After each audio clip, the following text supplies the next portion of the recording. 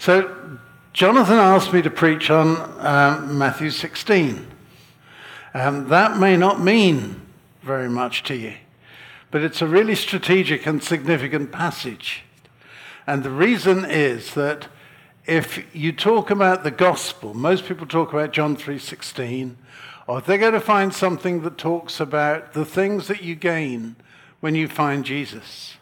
Actually, that is not a very accurate perspective on what it means to be converted. It's not about what you gain, it's about what you lose. Because when my Jesus preached the gospel, he did it 6 or 7 times in exactly the same words. Deny yourself, take up your cross, and follow after me if you want to be my disciple. And that may not sound very attractive, but we've got to understand that Christianity is not something that you sell on an ad.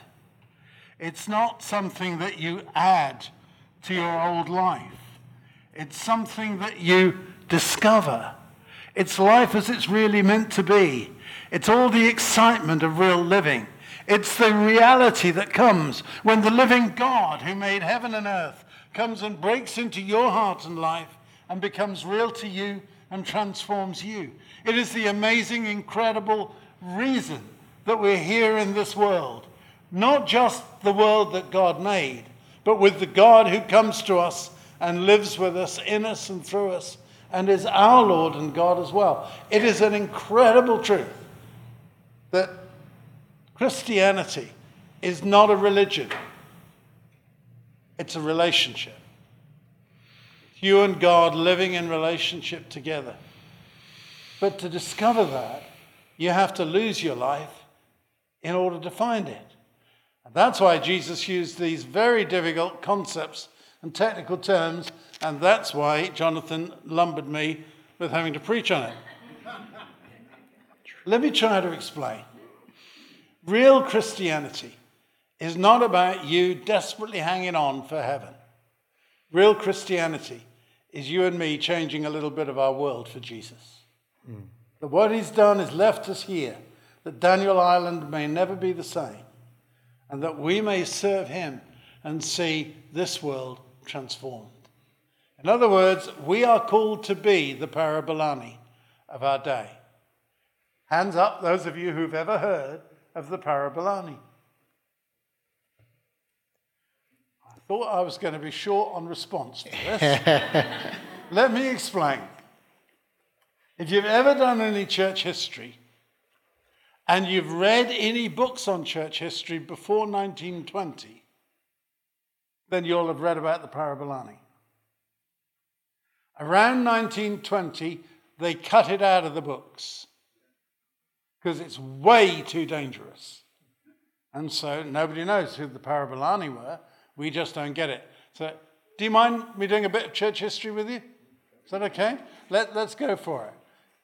So what happened, the Parabolani is all about the 2nd and 3rd century church in Carthage in North Africa. And what happened in Carthage was they had a bishop named Cyprian. And anyone who's done theological studies has done Cyprian in depth. Well, Bishop Cyprian, had got great youth groups in Carthage. And he took his youth group during a famine which developed into plague and was a massive disaster in the Roman world. It got repeated about 300 years later with the same effect. On both occasions, the Bishop of Carthage established what we know today as the Parabolani.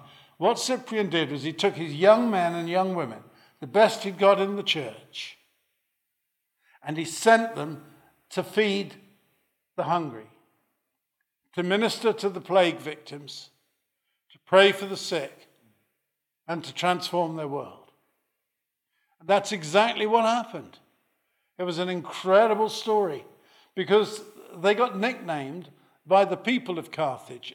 It was the unbelievers who called them the Parabolani, which means those who drew near and walked with them. When no one else would go anywhere near them or touch them with a 10-foot pole, the Parabolani were their friends. And what happened with the Parabolani was that they got fed up with watching people die. So they went beyond feeding the hungry, and they started to pray for the sick. And then they started to put their mouths on the suppurating sores of the plague victims and suck out the poison in the name of Jesus. They died by the thousand. But Carthage was never the same again, because the plague was arrested, stopped by the Parabolani. It's one of the most incredible stories of history. That's why we've cut it out of the books, because it is way too dangerous to decide that we should go and do something about a world in that kind of pain and need. And that's what the Parabolani did.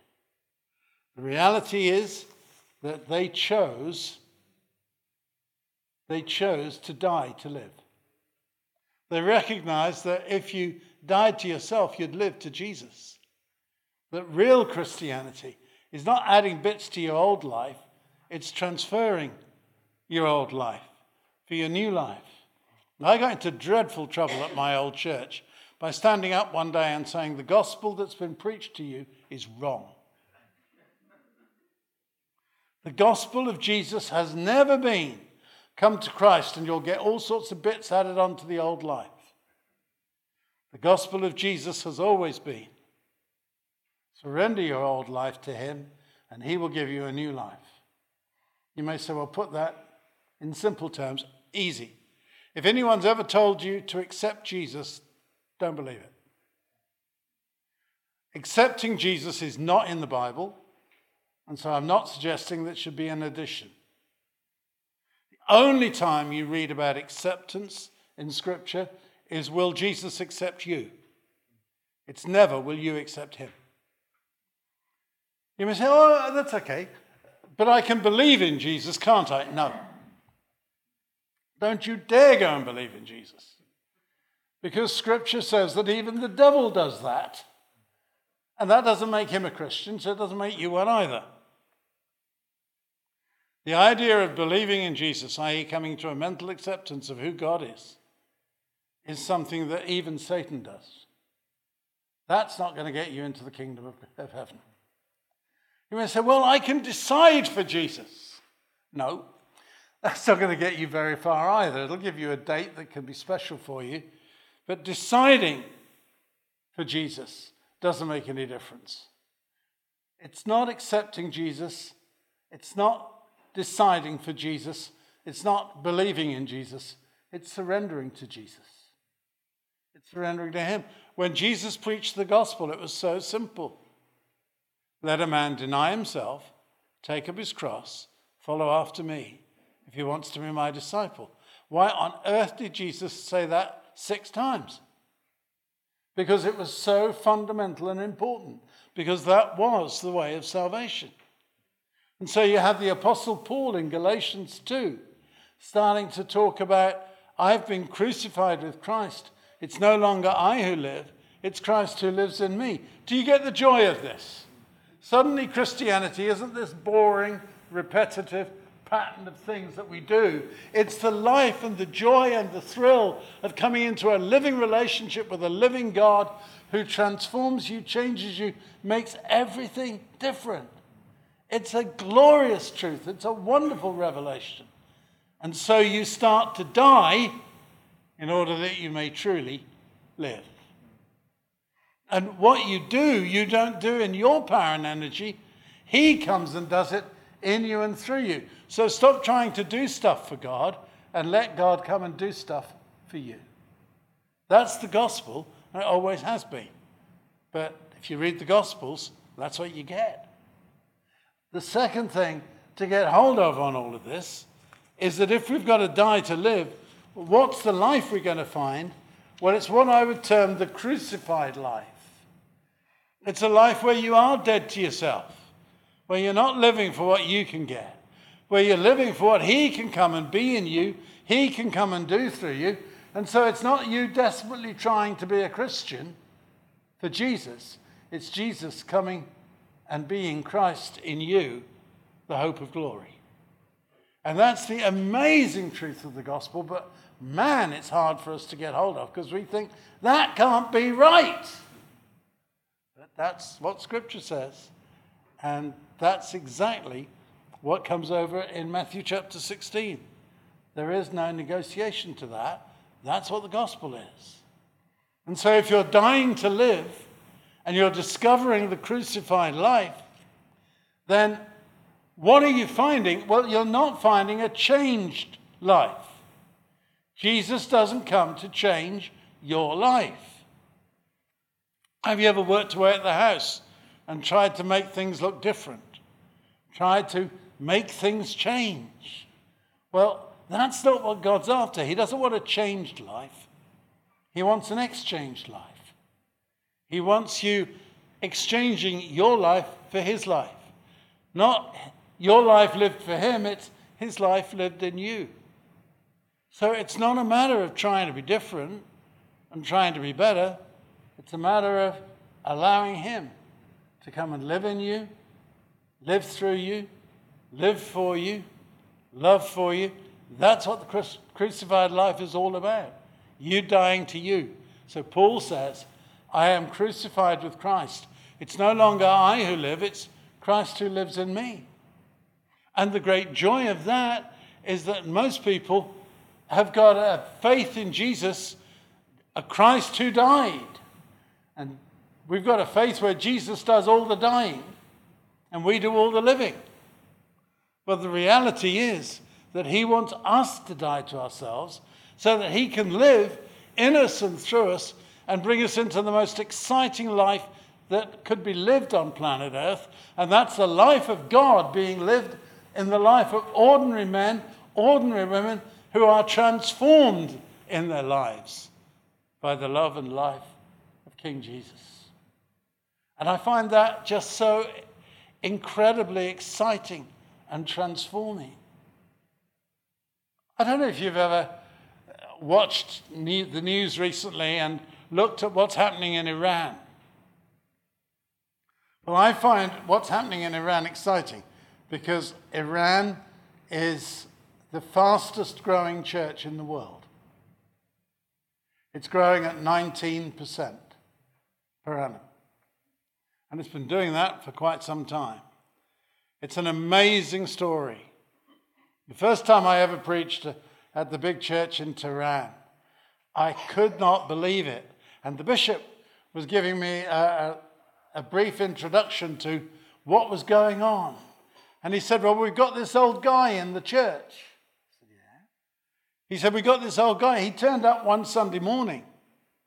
And some of the people at the door said, who are you and where are you from? And he named a town right up in the north. And they said, well, why are you here? He said, I pray for village. And I look at sky. And I see cloud. And I see sun behind cloud. And I see a cross in the cloud. He said, so I came to church. Yeah, that's all right, but church was 500 miles away. It took him a couple of days to get there, but he'd got to the church. And they said, well, why did you come? He said, well, I pray God for my village.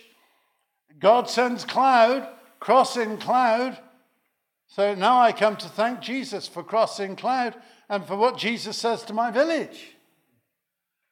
They said, how old are you? He said, 86.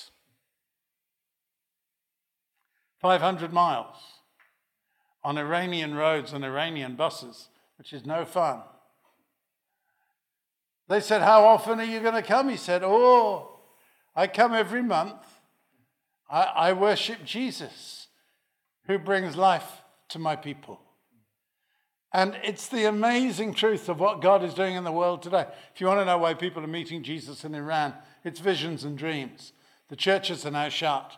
That doesn't matter very much because God still works through his people, because it's the church that's the people, not the institution. It's the people who are the church. And the reality is that God is working. Ask Jonathan stories of Pakistan. It's exactly the same story. that around the world where the church is being persecuted, as Tertullian, the early church historian, said in the 2nd century, the blood of the martyrs becomes the seed of the church. And the church explodes through people who've died to live. And the crucified life is being lived by them. And they're discovering that they can exchange their life for his. The German theologian Dietrich Bonhoeffer died in Flossenburg concentration camps a few days before the end of the Second World War. They hanged him on Hitler's own orders. Bonhoeffer once said that Jesus calls us not to come and live, but to come and die. To come and die to us and live to him. That's the reality that we're talking about this morning. That's what this is all about in this passage. When you read, what shall a man give in return for his soul? The one thing Jesus wants is you and I to surrender ourselves. He wants you and I to give up on trying to do it ourselves and just rest in him. When I was young, long time ago, I had a very easy story, and I'd love to ask Jonathan to help me with this and to do it for me, but I'm really scared because with these legs, I'll drop him. You see, what I would ask him to do is stand here and fall over backwards, and I would then catch him. So I'm not going to do it. My wife would panic at the thought that I would try it, let alone what Melissa would do. But the reality is that Jesus asks us to fall over backwards and allow him to stand behind us and catch us. He wants us to surrender into his arms and to allow him to do everything that he wants. He wants us to die in order that we may live for him by dying to ourselves. He wants to ask us to embrace the crucified life and to surrender our lives to the one who wants to possess those lives and live in and through those lives. He wants us to be those who've exchanged our lives for his. And he wants us to be those who fully surrendered and in that surrender discovered all that life should be. I'm coming into land. Let me come into land like this. The British love telling stories.